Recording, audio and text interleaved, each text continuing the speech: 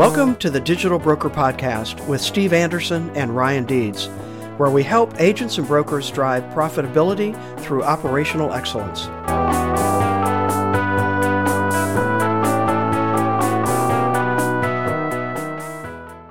Welcome to the Digital Broker Podcast with Steve Anderson and Ryan Deeds, where we help agents and brokers drive profitability through operational excellence. Hey, Ryan, how are you doing today? I'm doing well, Steve. Good to see you again. Great to be back with you. So today we're going to talk about process outsourcing, our second episode around the outsourcing idea. If you're joining us for the first time and haven't heard that prior episode, we talked about project outsourcing in quite a bit of detail. It was actually a fun episode for us to do. Today we want to talk about process outsourcing and what that means. So second type of outsourcing that a insurance agent or broker could take a look at in their own operation. And I know that there are actually a pretty significant number of agents and brokers out there that are currently doing this. And we'll talk a bit about some of the firms and ways they can do this or organizations that they can work with. But let's just start at the very beginning. What do we mean by process outsourcing?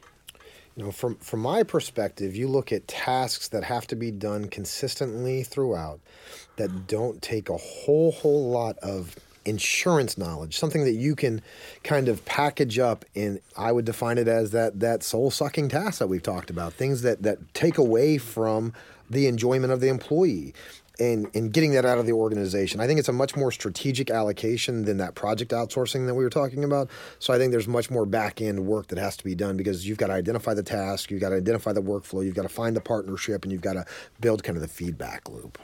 Okay, so I love that phrase, soul-sucking tasks. Explain that a little bit more. So with outsourcing, I find that how we position it with the employees is correlated to the success of it. So if we position it to the employees as, hey, we're going to come in and take your work away, that's a problem. The employee doesn't know where they stand. Are you taking my job? Yada, yada.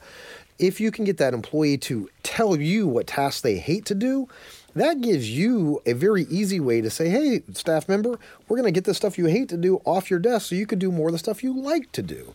When you say soul-sucking task, it's the things that actively detract from the engagement and the happiness of that employee. Stuff they don't like to do. Stuff they don't like to do. Stuff they hate to do. And every employee probably has a list of things that they're like, oh gosh, policy checking is one of them, right? I mean, policy checking is hard. Oh, it's hard. It's tedious. Soul-sucking. I mean, that's why I like that phrase so much. And many agencies that I've been in, there's always somewhere, typically in the back of the office, a pile of white paper. That's right. Could be feet tall.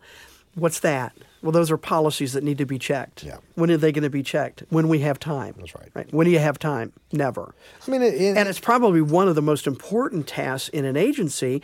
That policy comes in. Is it accurate? That's right. Do we need to make changes? Does it reflect what we have in the system? I mean, that's where your E&O reduction comes in, right? Absolutely. It's probably one of the biggest E&O protections that an agency can do, and maybe one of the last things that typically gets done. Hey, if you're policy checking, I mean, there's a metric.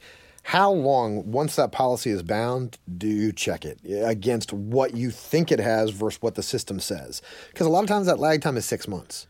Yeah. That's problematic. That's unacceptable. Yeah. I mean, really. Certainly in operational excellence, that's unacceptable. Absolutely. Customer service experience, unacceptable. That's right. Right. So that's, again, an example. We'll get into a few more examples of what could be outsourced. But how do you find those tasks that are key wins or initial wins to be able to have someplace else outside the agency organization complete those tasks for you? Well, I mean, I think you can start with that internal list. I think you can look at peer partners to see. I mean, policy checking is a very easy one to do because everybody has to do it. Nobody does it great, so you're not moving a whole lot of weight when you move policy checking. You start to do what you're supposed to do. The other things, though, I mean, there is no limit to what we can see being outsourced. If that's filling out your agency management system from a spreadsheet because it's arduous for your staff to do it. And, I mean, again, you're trying to eliminate turnover in these roles. Direct bill reconciliation, what a pain in the butt that is, right? It's this rote task that you have an employee there that's just crunching away at numbers. That person ain't staying there for very long. You get 2 years out of them, then you got to retrain somebody. Any of those tasks that really seem like, gosh, I hate doing this, that are not time sensitive. A lot of places try to do certificates. It's a little more complicated because some certificates are time sensitive. Correct. But By the way, I might argue that self-service certificates are a very viable option for any agency, but we'll hold that for another episode. Right. So, and I think that you can start with those tasks that your staff indicates. I don't think there's a better way to get engagement from your staff than to ask them what they hate to do. Well, and what a great way to set this up, right? As you started out saying, it's not we're going to take your work away from you. We're going to take work that you don't like to do that you're having to do now away from you. So a different mindset is created. That's right. And a potentially higher success level of implementation of this type of process. Big time, I think. I think it's how you position it is. So if you tell that account manager that they have a secretary now that's going to be able to do all the things that they hate to do, you'll be surprised at how much work they're able to get over there. Yeah. And again, I think that's key in terms of positioning it correctly within the organization as you're looking at this. So we've talked a little bit. What are some more items? Let's just give our listeners a bit of an idea of the types of things that could be outsourced. I've seen where certain agencies have set up forms for their clients to fill out for new business, like take notary bonds. And so the client will fill that out. That actually will email to your outsourcer. Your outsourcer will then process that. This is not typically client-facing stuff. Like they're not talking to clients on the phone. This is going to be endorsement processing. That's how we do a lot of our endorsement processing that way. And a lot of the agencies do. I actually think there's a metric in an agency. I don't know what that metric is yet. Per $1 million of business for X kind of business, you should have Y number of outsourced employees. Ah, okay. And so the ratio is there. So you're teasing us. You don't know what that number is yet? Because it's right now when you talk to some of these outsourcing companies, what they will tell you is that their staff member that is being utilized is being underutilized. And when you talk to some of the staff members that are using that outsourcer, there might not be a lot of trust there because of the way it was positioned and brought in. The more you work with them, the more patience you have, the more success you have, the more stuff you're able to roll off. Your staff has to have trust that that work is going to be done effectively. I will tell you this. Every task, every process you outsource, the first 6 months is going to be more arduous than it was before you outsourced it because you're training that person, you're catching the errors, you're training that company on your way to do it. So it takes more involvement. You've got to set that expectation. Then after 6 months, though, it's hands off pretty much, and you're done with it. But that's not an easy button. There is no easy button here, right? Identify these processes. That's endorsements. The easy win is policy checking, filling out forms. Sometimes I've seen them go into carrier websites. You have an Excel spreadsheets of data. They go into the carrier websites and they fill that stuff in. So a couple of things that I've seen that I think are potentially great activities to outsource include new business setup, right? So producer comes in, probably a larger account, and they have whatever material that they've gathered. It could be applications, could be existing policies, could be claims information or requests for claims information, right? Whatever is needed to start working on an account. Well, somebody's got to put that into the system, typically, right? So log that in. We got to create our accord forms. We've got to do all those things. We've got to request loss runs. We've got to do the whole list of items. And where I've seen some real wins is that producer being able to bring that in an electronic format or scanned into an electronic format, and then the outsourcer company picks that up and then actually enters all of that data into the agency management system. Rating for select accounts? I was going to say that was the next one I was going to talk about is small commercial. The small commercial absolutely believe this, and I know this from talking to a lot of insurance company people. Small commercial is among their most profitable business and their most loyal, stays with them the longest.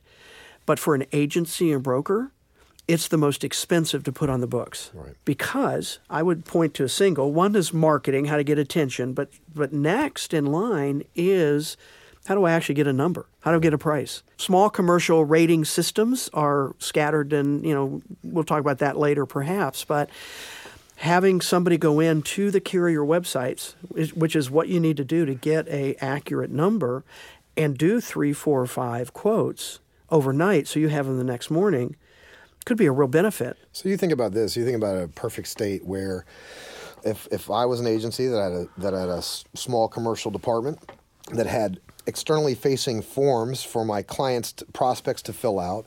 Those forms would then be delivered to the account manager. The account manager could then say, you know what, based on what I see here, I want you to rate at these 3 carriers, send that on to the outsourcer, right, who is really a business partner. At that point, we think of them as an employee. You know, they're an employee. That person comes in at 8 o'clock at night, our time. They rate through the evening, right? The employee comes back at 8 a.m. They have their quotes done. You've changed the experience for the customer because now you've got it back so quickly. You've gone to these places. You're able to deliver the quote, and nobody knows the difference. And you took some of the soul-sucking work away from that account manager, allowing them to strategize on that risk more effectively. And I've seen that. I mean, I've seen that in work being done in practice right now. Yeah, absolutely. And part of what it helps also for agency management, owner, again, whatever that looks like in your organization, it actually allows you to manage those carrier relationships because right now I'm convinced that agency owners have no idea what's going on at the desktop. Sure.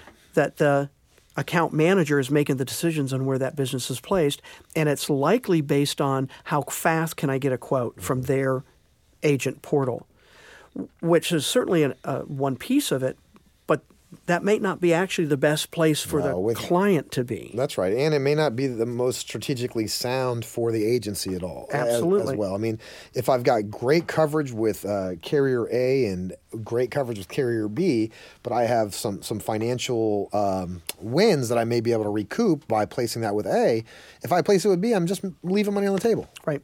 No question. So it allows more of that management of carrier relationships to happen. Well, I think you think about scalability too. One of the things we talk about a lot is scalability, right? How do we drive efficiencies? Well, how much more can my account manager do without doing that manual rote task? You know, they can spend more time doing the activities that drive value for our clients, which to me is what we're all trying to get to. No question. Yeah, no question about it.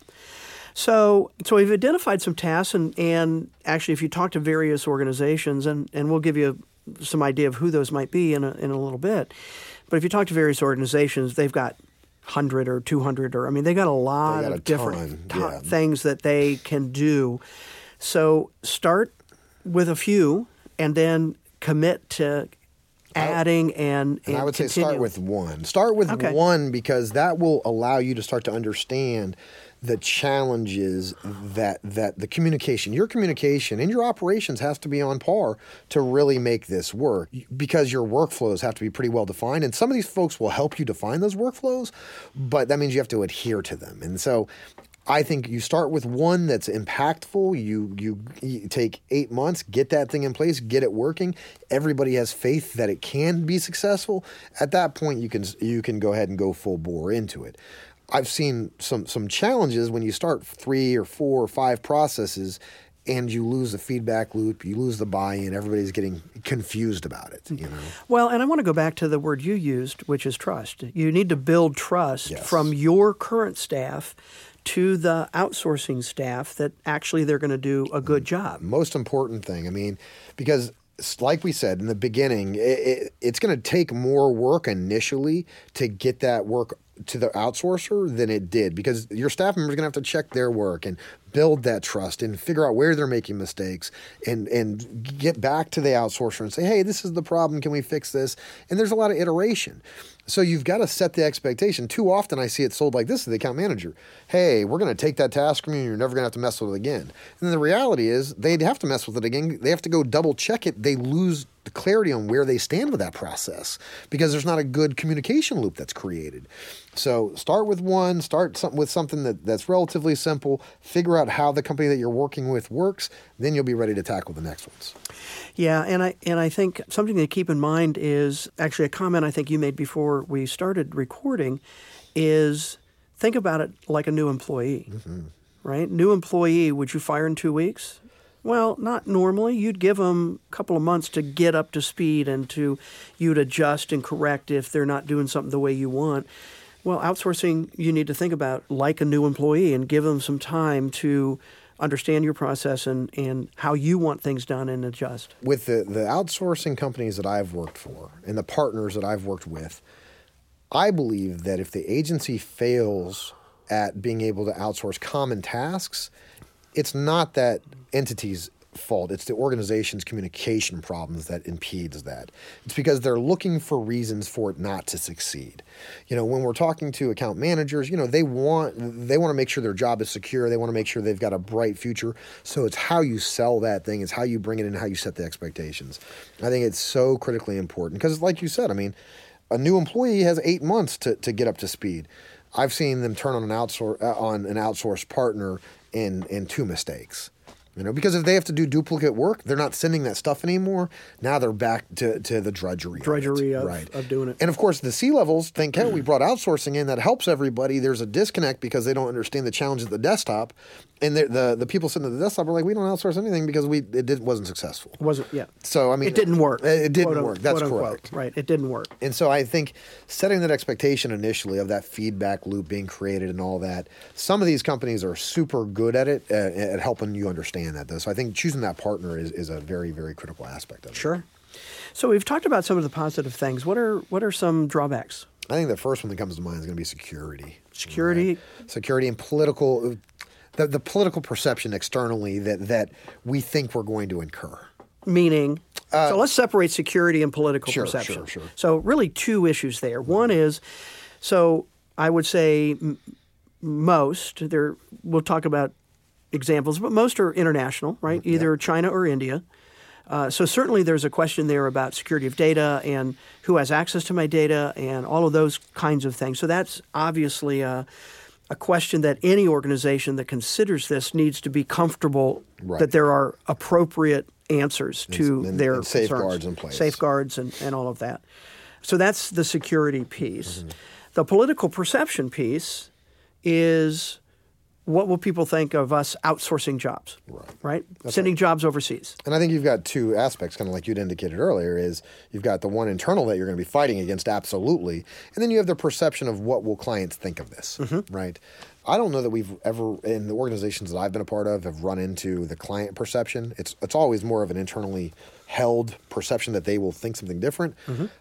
Inversely, every time we've ever outsourced anything, you have to deal with the internal turmoil. Yeah, and I would say the internal is certainly the bigger one. Yeah, because it will dictate your success or failure. If you come in and say, hey, we're going to outsource all this stuff, and you don't really lay it out, it's not going to be successful. Yeah, and I experienced this fairly recently with a organization that I did some consulting with, and one of the things that they did was to start outsourcing with one of the companies, and the CEO, as we were talking, said, the pretty significant pushback on the employee side. This was in a more conservative Midwest and, again, that kind of thing. He was committed because he knew that they needed to start experimenting with this just in terms of finding staff and, all of the things that we've talked about is why. And, so he was committed to pushing that forward. But pretty significant communication issue internally for that organization. And this is a 100 employee, 5-6 location, so it was a larger firm. Yeah, no, I see that all over. I think we're getting better about explaining why it's necessary. And again, some of the partners that we've worked with are very good at helping our staff understand why we're doing that. Typically, this is not a job reduction strategy. The staff always thinks of it as such. But it's more of a, hey, we want to pay our good employees more and we want to put them on the tasks that drive their engagement better so they last, they're here with us longer, they're happier employees, they're all of the bonuses that come with that. But you've got to figure out how you set that message and set that message accurately and correctly and make sure people aren't in fear. Right. If people are in fear, it's not going to work. It's not going to work. Yeah. Right. Yeah, no question about that. So we have political security, time difference. Time difference. So plus, right? Pro so again, a pro and con, right?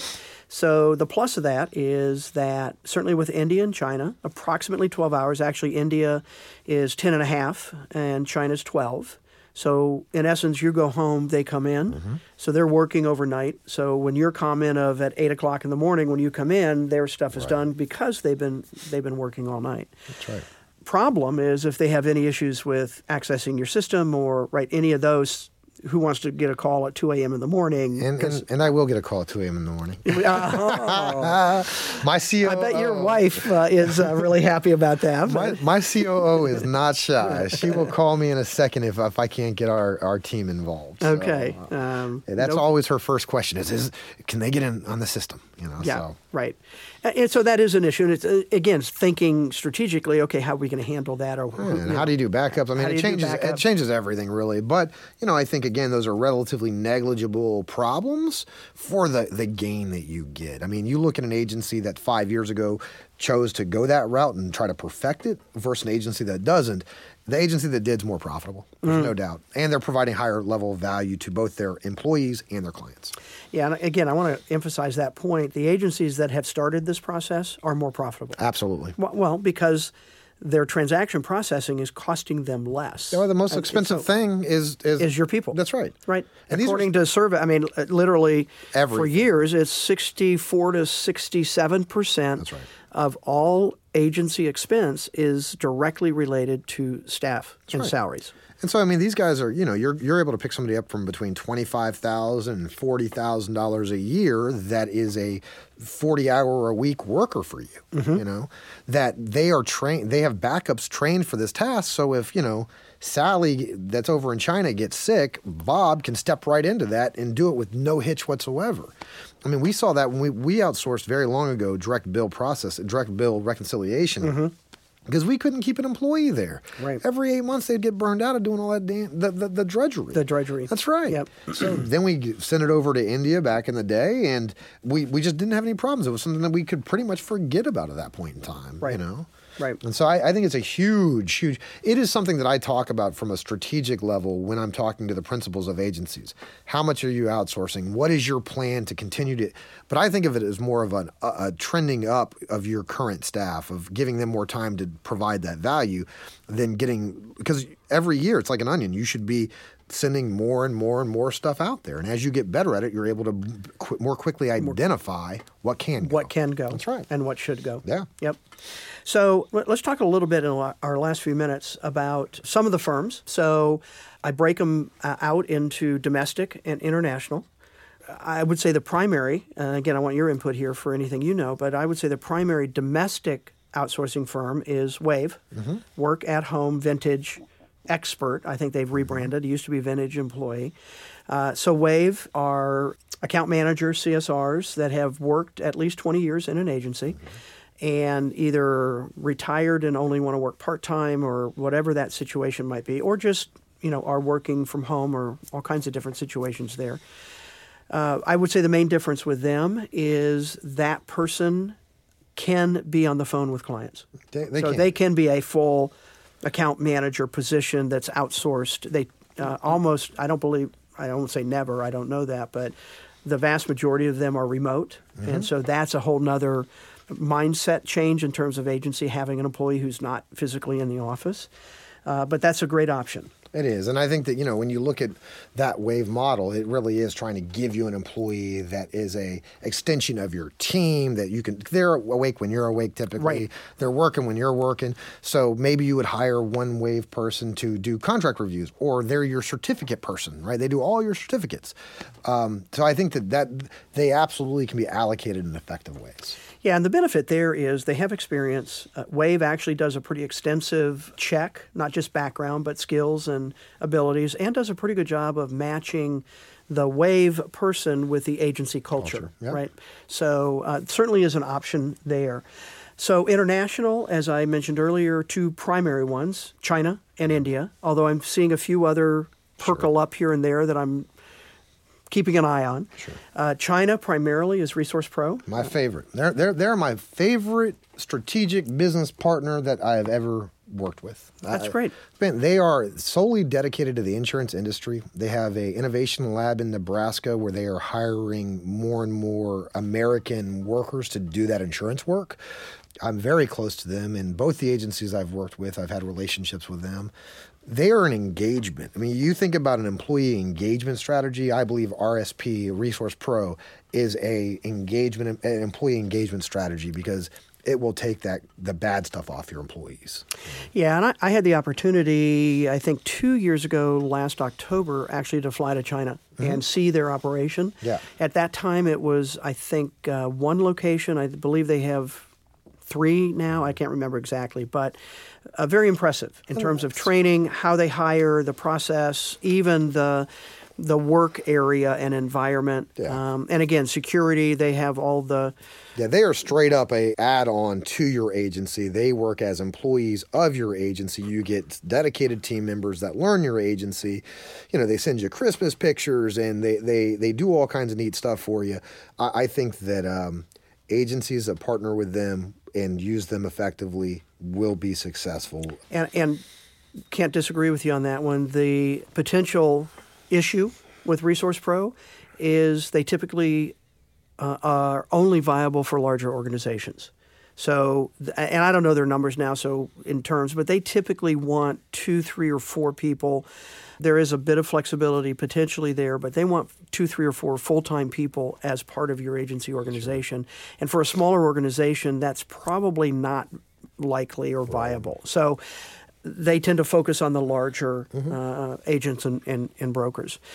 So then we have the other side of the world, I guess, or close. I have to think of my globe now, but India. Right. And there are several firms there from Patra, I would say, been around a while. That's right. Marble Box, relatively, I would say 2, 3, 4 years maybe-ish, maybe been around a little longer. Vantage Agora. And I know I'm probably forgetting somebody who's going to email us and tell us, why didn't you mention us?